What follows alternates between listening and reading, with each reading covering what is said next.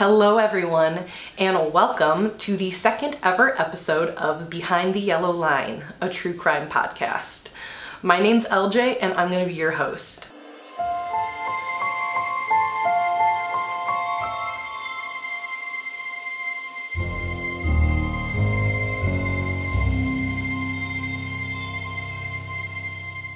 If you have not already, please don't forget to subscribe to this channel. It really does help me out so that I can find my audience and make sure that all of you loyal subscribers can get to the content that you so truly want to see and hear. Also, if you haven't already, I do ask that you give this video a like, as well as give it a comment down below to suggest any future videos that you would like to see from me.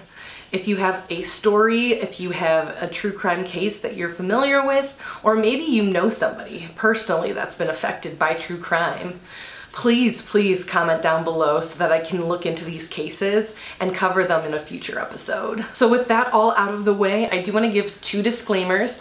The first one is that I am not an expert, so I don't have a degree in criminology. I don't have a background in this area. This is all just for fun. This is a hobby of mine and something I'm just truly passionate about and interested in. Additionally, I don't know any of these people personally in this story. I am just enthused and excited to share this information. I do a lot of research on these cases. I do find as much information as I can. However, I'm not going to claim that I know how to pronounce everything correctly, so I do apologize if I mispronounce a name, a city, a state. It's gonna happen, and I do apologize for that. Lastly, I want to give a trigger warning. Warning, this podcast may include graphic depictions of rape, assault, and other unsavory activity. You have been warned to continue listening at your own risk. Trigger warning is in effect. Viewer discretion is advised. I do this trigger warning because I know that this information can sometimes trigger others, and I definitely don't want to cause you any pain by listening to this. So if you or anyone around you may not feel comfortable listening to this, please consider checking out the next video. So with all of that out of the way, let's get started on the case of Elizabeth Smart. In the middle of the night, around 2 a.m. on June 5th, 2002, several hours after midnight, Elizabeth arose to a noise in her bedroom. Sharing a bedroom with her sister Mary Catherine, she heard the sound of footsteps and a voice. Then, the next moment, she felt a cold metal against her neck. Above her, a man tells her, "I have a knife to your neck. Don't make a sound. Get up and come with me." So let's get into who Elizabeth Smart is a little bit. At this time, Elizabeth Smart is 32 years old, so she did survive. I did want to just put that out there right away, is that this is not a murder case. She did not get murdered. She is alive and well at this time. However, what she went through was definitely something I wouldn't wish against my worst enemy. She was born to her parents Edward and Lois Smart on November 3rd, 1987. Her father, Edward, better known as Ed, was a real estate and a mortgage broker, and she was raised as a devout Mormon. She grew up with her family. She had 3 older brothers. It looked like, based on some depictions that I've seen, that she also had a younger brother. So that was a little confusing, but I did read an article that said older brothers. I'm fairly certain though one of them is younger, actually, to be honest. She does have a younger sister though as well. Her younger sister, named Mary Catherine, shared a bedroom with her. So they would sleep together in the same room together every single night. Smart was described by her friends as kind, smart, shy, and obedient. She was extremely passionate about music. She was actually a really gifted musician. She started playing the harp at the age of 5, and she was extremely talented. She would practice for hours upon hours, and she was actually considered like one of the really good musicians of the area. She would get invited all over at school events, around the city, to play the local weddings, funerals, as a harpist. Another thing she was known for was being a diligent student. Right before this story takes place, she was actually being honored at her school to win some medals and some awards at her school for her physical fitness as well as her school smarts. At the age of 14, Elizabeth Smart was abducted from her home. She lived in Salt Lake City, Utah. She would describe herself as a happy-go-lucky 14-year-old. She wasn't boy crazy, Heck, she wasn't even interested in boys. She hadn't really thought about them yet at that point. She wasn't into makeup. She just was interested in hanging out on a trampoline, you know, having fun with her friends. So what happened to Elizabeth Smart? Well, let's get into it. I want to first start out with the abduction story, and then I'm going to fill in some further details about this case and certain things that came up once they make sense chronologically for the story. So this story is a little weird in that there is a preface to the story, but it doesn't make sense until I explain it later. So just hold on to that. On June 4th, 2002, it was coincidentally her grandfather's funeral. Her grandfather, you know, was not doing well, and he passed away, and so on June 4th they had a funeral of his to attend to in the morning. And then later in that day, Elizabeth was actually going to be honored at her school, and she was being honored at her school for her efforts in physical fitness and some of her academics. She was even invited by her principal to play the harp. So Lois, her mom, was making dinner as you do, and she accidentally burned the potatoes that night. And I don't know about you guys, but if you've ever been around like stinky, reeking, burnt food, ooh, you gotta open that window, which is exactly what she did. Just to, like, you know, let some fresh air in. And so, you know, the day goes on, they go to the school, she gets to play her harp. She was even invited to play the harp by her principal. And that night, you know, in her bright red pajama pants and pajama shirt, she's in bed reading Ella Enchanted with her little sister Mary Catherine. This was normal, you know, Mary Catherine knew how to read at this point. She was about 9 at this point, but she preferred when Elizabeth would read to her. She said that it made it easier for her to picture the story in her head as she was read to. So Elizabeth continued to read to her until she fell asleep that night. So in the middle of the night, around 2 in the morning, on June 5th, 2002, Elizabeth arose to a noise in her bed. She heard the sound of footsteps and a voice. Then, in that next moment, she felt a cold metal against her neck. Above her, a man tells her, "I have a knife to your neck. Don't make a sound. Get up and come with me." At this point, Elizabeth is petrified. She thinks her family might have already been killed. So at this point, she's gonna just follow his direction. As she was walking through her house, she's screaming in her head. For her mom to hear her dad to wake up, for anybody to save her. But alas, she was stolen from her house and forced to climb up a mountain in the middle of the night by her abductor. So flashback to the bedroom is Mary Catherine. Mary Catherine recalls from that night saying, "I stayed in bed. I was so scared. I just couldn't do anything. I was shocked. I was petrified. I didn't know what to do. Someone has come into my bedroom and taken my sister." So being the younger sister, not knowing really what to do in this instance, she cowers in her bed till 4 in the morning. So about 2 more hours. At which point she finally gets up enough courage to run to her mom and dad and tell them Elizabeth was taken. So Mary Catherine is very young at this time when this is all going on. And she's about 9 years old. So she does take a mental picture of what's going on, but it's not that clear, you know? She's scared, she's hiding, she's trying not to get taken herself. She tries to be able to identify this man, but you know, keep in mind at this time she was only 9 years old. So throughout the story I'm gonna go flashing back between the family and Elizabeth. Because she's alive, we have both accounts. So the best way I could make this make sense was kind of doing some back and forth. So going back to Elizabeth's story, while she is being pulled at knife point towards the mountain, a police car actually drove past them as they're hiding in the foresty part. So Elizabeth recalls that her kidnapper stated something about, "If this is God's work, then let us go forward." And she remembers, because keep in mind she was of Mormon belief, so she's raised very religiously. She remembers thinking how crazy it was that her kidnapper was talking to God about letting him steal her. He also, the kidnapper, started threatening her that if she moved or if she made a sound, you know, he was gonna kill her. So obviously she doesn't do anything because she doesn't want to die. But the patrol car drove right past them.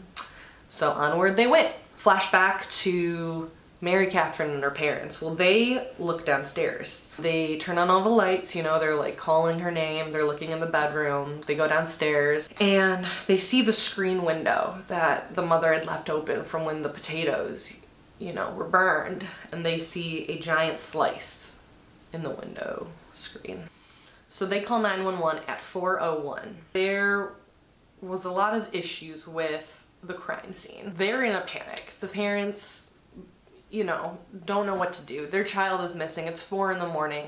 So they start awakening the neighborhood, the neighbors, calling their family, calling whoever they can who could possibly know what happened to their kids. And so the house is unfortunately not sealed as a crime scene until 3 hours after 4:01. This caused tons of contamination. The crime scene was just ruined. The whole neighborhood, their friends, their family, everyone was there. So they started mobilizing and they decided to start searching. Tom Smart, which was Elizabeth Smart's uncle, worked for a local newspaper, and he was working with the family to get nationwide attention. He was kind of like the pinnacle to get this on every major news site. So now I'm gonna go through a timeline. On June 6th, 2002, over 700 volunteers came together to join in the search efforts for Elizabeth. On June 7th, 2002, Ed Smart, at this point, you know, he's been questioned by the police, he's been on every news channel imaginable, he's trying to get the word out about his daughter. He is going through it. He hasn't slept, he hasn't eaten, he passes out due to stress, fatigue,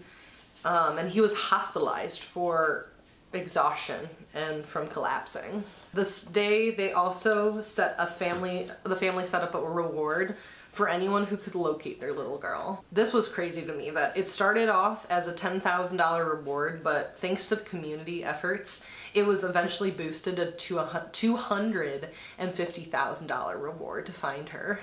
On June 8th, Elizabeth's story appears on America's Most Wanted. I wasn't able to locate any clips of this, but I remember watching America's Most Wanted when I was a kid. This was a huge TV show. My parents would watch this all the time, and I would always like sneak into the room when they were watching it because I don't think they wanted me to see it, obviously.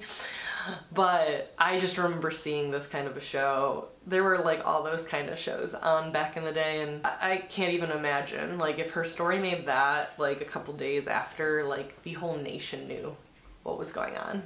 So then going over to Elizabeth's side of the story. On June 5th, the same day that she's kidnapped, you know, they've been walking up the hill, the sun starts coming up, and as the sun starts to rise, Elizabeth can get a better, you know, visual of her kidnapper. And so she starts to recognize her captor. His name is Emmanuel. And if you don't know who Emmanuel is, well, that's great because I haven't brought him up yet. This story originally takes place back in 2001.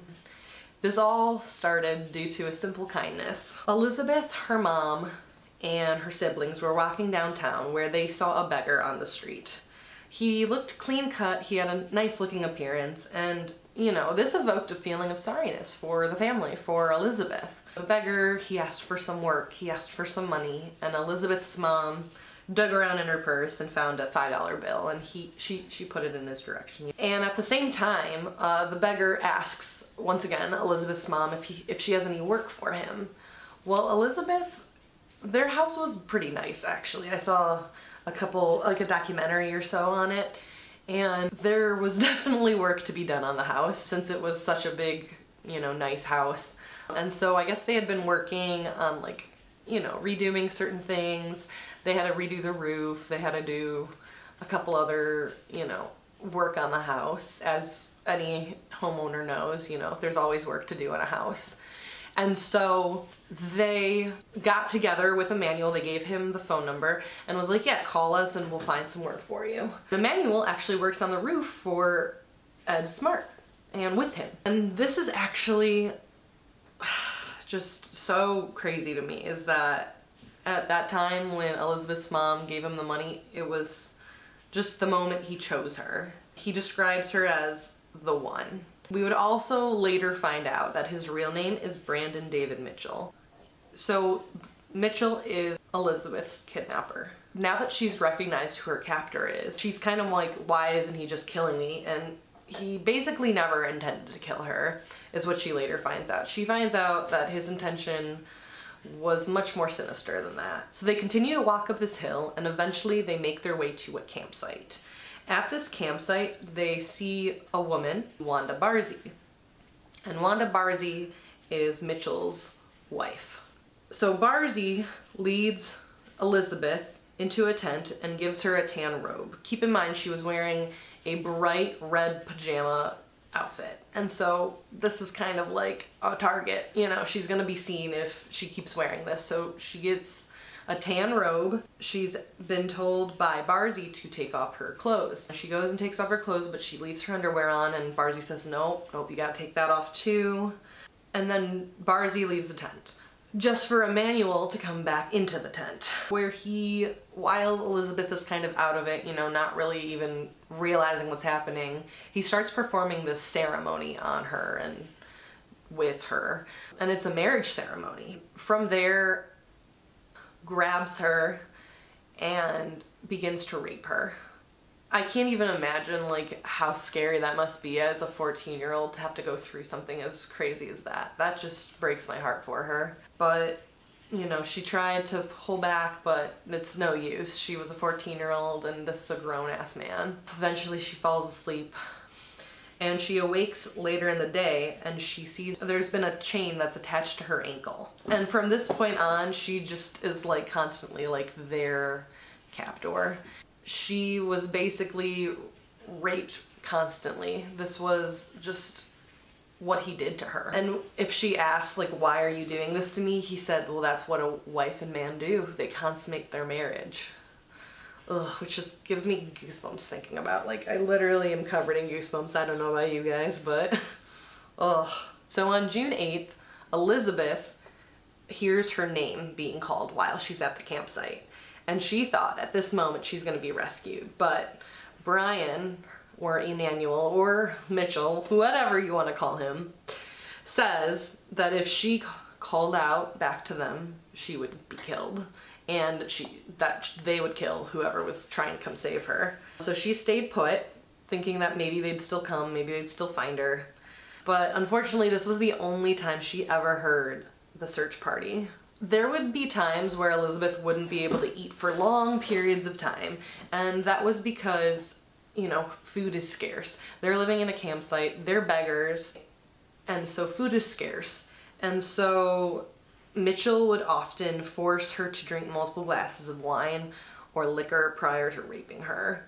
Eventually, as he had her under captivity long enough, they began to visit Salt Lake City together. Mitchell would take her and Barzee down, and they would have facial coverings that would only show the slits of their eyes, but like from here and here up and here down, they'd be covered in these tan robes, which kind of stuck out like a sore thumb. I know for sure, I mean, most people have seen, you know, that sort of garment worn, but it's usually of like a darker, you know, maybe a blue, maybe a black, maybe a darker gray, but I've personally never seen one of tan of that style. So I think that was pretty odd that no one ever said anything to anyone about it. Smart says on her rape that she was raped on a daily basis. Sometimes it would be multiple times per day, and it was frequently while she was kept tethered to the tree.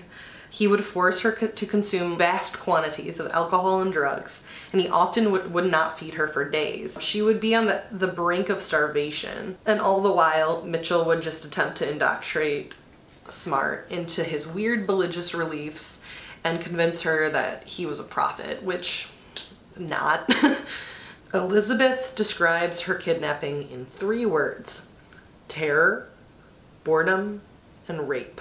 Her life and her family's life were threatened on a constant basis. Another notable day in this timeline is July 24th. This day was a strange day because Mitchell, it kind of starts a little bit before with Elizabeth talking to Mitchell, and typically whenever she would talk to him, he would like yell at her or like, you know, threaten her life or whatever. But this time was different. They were talking about a neighborhood that Mitchell wanted to go down to. And Elizabeth says, oh yeah, my cousin lives like down the block on this street. Well, her naiveness, she didn't know any better, but she unwittingly creates his next target. On July 24th, 2002, Mitchell allegedly attempts to kidnap Smart's cousin, Olivia Wright. She was, however, unsuccessfully captured. She was not kidnapped. Brian, like his previous crime, cut the window screen. But on this attempt, when he went to push in the screen, I guess they had like picture frames or like pictures against the window frame. Not really sure how that works, but that's what the story says, is that there were picture frames against the windowsill, and so when he pushed on the window screen, they pushed the frames down on the ground. That makes a loud clatter, especially in the middle of the night, and so that woke up someone in the house. The issue arose is that there was no eyewitnesses, so nobody had any glimpse of what this intruder looked like. There were no fingerprints left at the scene, and there was no evidence at the scene. So this was honestly chalked up by the police as just a copycat. It's not him, but it was him. So another notable time is August. In August, they went down to the Utah Library, and there was a call about this odd traveling trio with, you know, the get garb and get up and not seeming to like blend in this area. They basically were just like, this seems odd and out of our area, can you go take a look? And so a detective comes up to them. They're sitting at the table at the library, and Barzy grabs onto Elizabeth's thigh. Wow, I have a stutter. And so Barzy grabbed onto Elizabeth's thigh and don't say anything, like grabbing onto her like don't do anything. And the officer keeps asking, you know, hey Mitchell, like to whatever his nickname of the day was, I want to see this girl's face. And he's like, no, this is my wife, this is my kid, and they can't, you know, show their face for religious beliefs. And he's like, I got a call that said that this is a missing girl, like I need to see her face. He's like, no, you don't understand, like the only people that will ever see her face is her future husband and me, her father. And nobody else can see her face, like the only thing that will be shown is her eyes, and this is our religious belief. And they keep going back and forth and back and forth, but eventually the officer backs off. And that's because in Utah where they live, it's a very religious area. As I mentioned, you know, Elizabeth was raised Mormon, and she has very strong Mormon beliefs. And so within that Mormon area, you're either very Mormon or you're very gay in that area, is what I picked up on through a couple documentaries I saw about this. And so yeah, they had to let it go eventually, because the line from the documentary was, if you're a cop and you don't respect the religious beliefs of this area, you're not going to be a cop for much longer. So he had to do what he had to do, and he had to let him go. So the reason they were at the Utah Library is because it's August now and the weather is about to change, you know, the seasons are coming, and they want to move to California. They want to move to California for the winter because it's nicer weather over there, for being a beggar. Eventually, Mitchell is able to panhandle enough from his ministry to get 3 tickets to California for October 7th. So the next morning they make it to Lakeside, California, and Elizabeth calls the area they stayed in as a swamp area. She began drinking more and more often once they moved to California, because she kind of gave up hope at this point, you know? She thought her last chance to be saved was that officer at the library, and she thought once they left Utah, you know, there was no chance she would ever find her way back home. So she started kind of giving up and succumbing to the alcohol that was being given to her, the drugs that were given to her, and just not really pushing off anymore, just kind of like letting him do what he wanted to her. It's just, it breaks my heart. It really does. Like, I can't imagine being in such a like place that like that's happening to you. Ugh.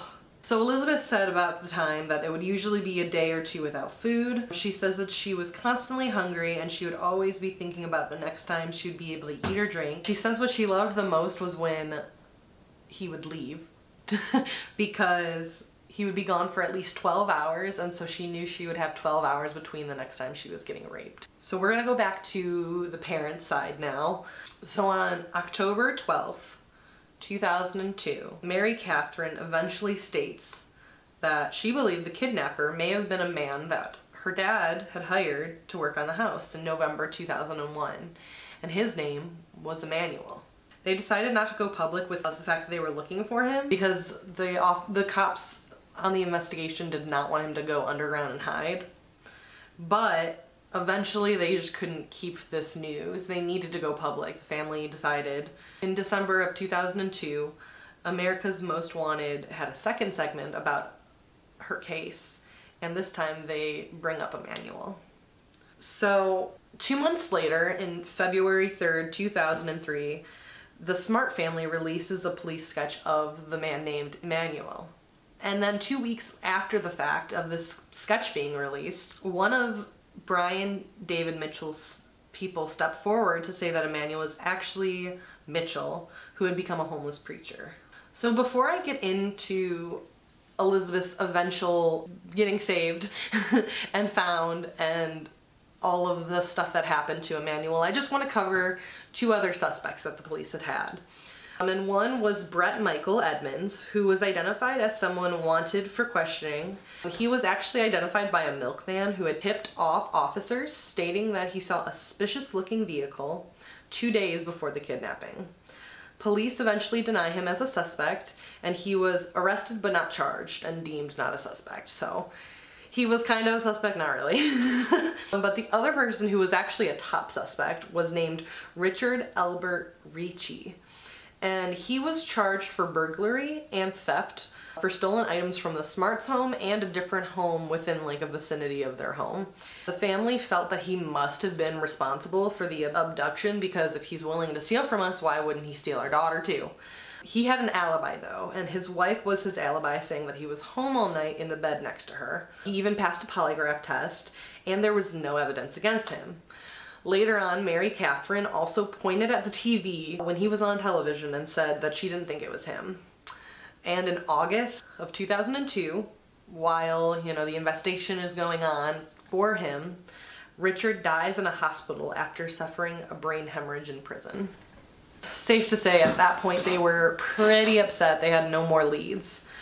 Thankfully, like I said, in October, Mary Catherine was able to finally recognize the abductor. On March 12th, 2003, yes, 2003, 9 months after Elizabeth was kidnapped, she is found alive, walking down the street with Mitchell and Barzee, about 5 to 18, it was conflicting information, but 5 to 18 miles from her house. So they do eventually go back to Utah once the weather comes back to a good state. I didn't really find out when specifically they came back, but I believe it was either February or sometime in March. But they were 5 to 18 miles away from her house. Mitchell and his partner Wanda Barzee were arrested, and it is learned that Smart had been taken to a campsite about 4 miles northeast of the family's home for a few months before traveling to southern California and then back to Utah. Now that Barzee and Mitchell have been caught, it's time for a conviction, right?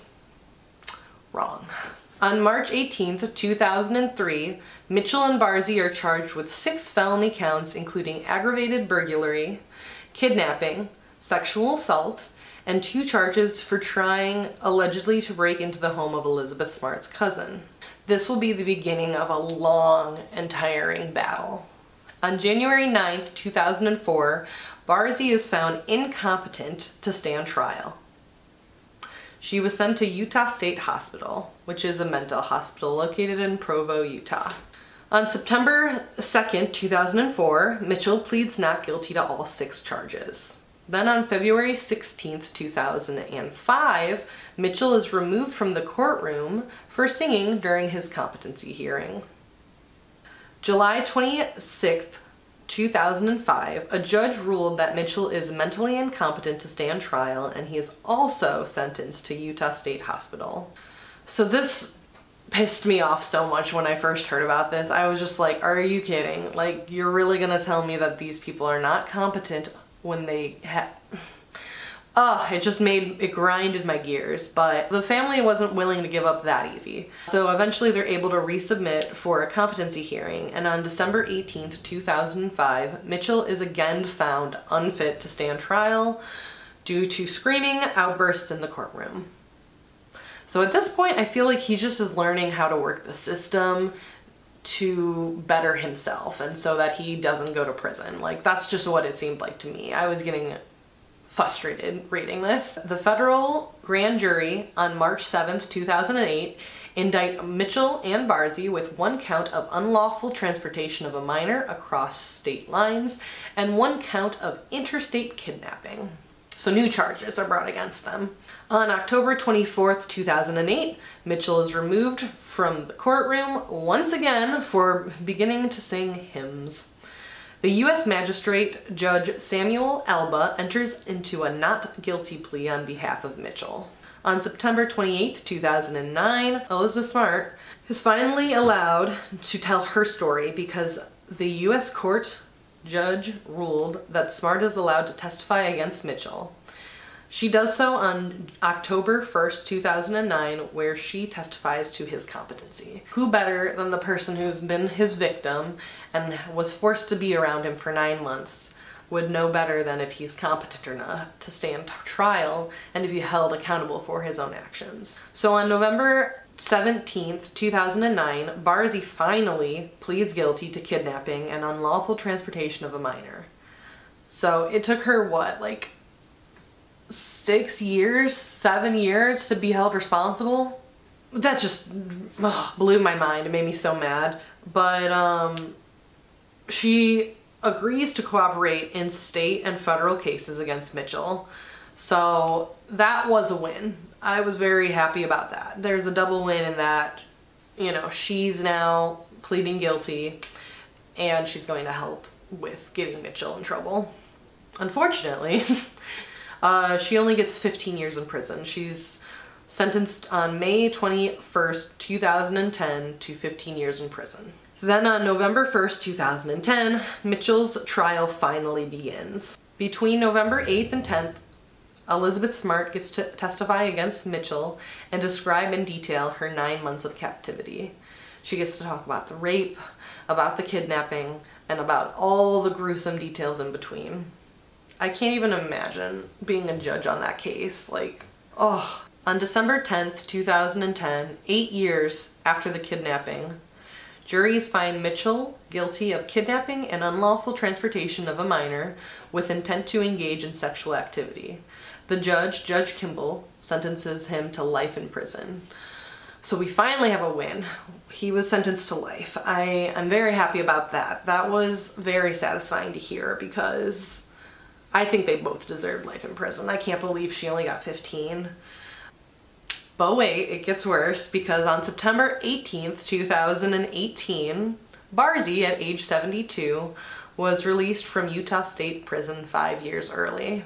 On October 7th, 2013, Elizabeth Smart published her memoir called My Story. So she does have a book out about her story. There are a bunch of documentaries also about her story. You know, she is an advocate, she is a writer, she is a philanthropist, she's constantly posting about missing children also right now. So she is really doing a great job. I really recommend, if you haven't ever heard of Elizabeth Smart, to look into her a little bit because she's very inspiring, especially if you or somebody you know has ever been a victim of assault. I think she is a great role model and I think you should all go give her, you know, a good like on her Facebook page or whatever have you. Oh, I don't know about you guys, but that was a long one. That was a crazy story and I need to go lay down after all of that. But I hope you guys enjoyed this. This was my second ever episode of my podcast, Behind the Yellow Line, a true crime podcast. I really hope you enjoyed listening to all of that. If you like it, please give this a like. Please subscribe if you have not yet. Comment down below with a future case you'd like to see. And until then, I will see you guys behind the yellow line. Goodbye.